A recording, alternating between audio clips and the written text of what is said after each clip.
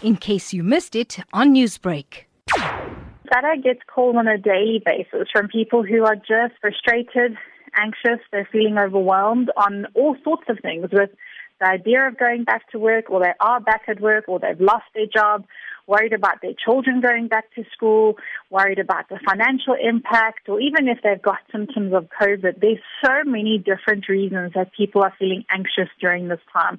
And it is 76 days is a very long time to work under these regulations and these restrictions, and it does have a toll on someone's own mental health. There's so much reason for stress and anxiety.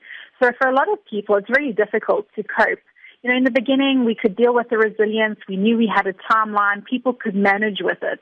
But now, 76 days in, it's become a little bit overwhelming, and it's over a long period of time. And it has a huge impact on people's mental health, and we've seen that with the number of calls that we're getting on a daily basis to the call center. Now, as you said, it can be overwhelming. What are some of the things that this overwhelming feeling can drive people to do that you found out from talking to everyone on the ground?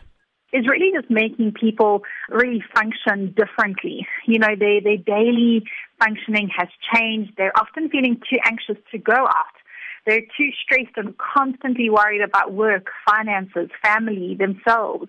Also, being isolated from other people for such a long period of time has a huge impact. We have a lot of calls from people who are feeling lonely.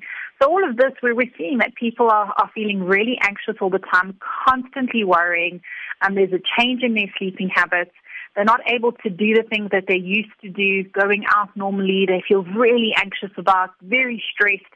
And all of this has a profound impact both physically and mentally. With all that said, SADAG is hosting a free online chat to try and calm people's nerves down. Can you tell me about that? So what we're trying to do with SADAG and what we've seen during lockdown is so many people reaching out for online help and resources. Not everyone has the resources to go and see a psychologist face-to-face or to get help.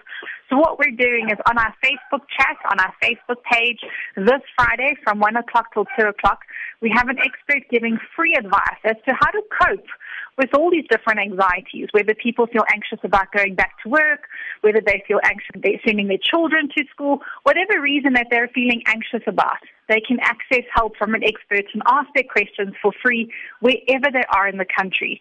So we're just trying to provide as many coping skills and practical tips, especially what to do in that moment when you're feeling really anxious and you don't know how to cope.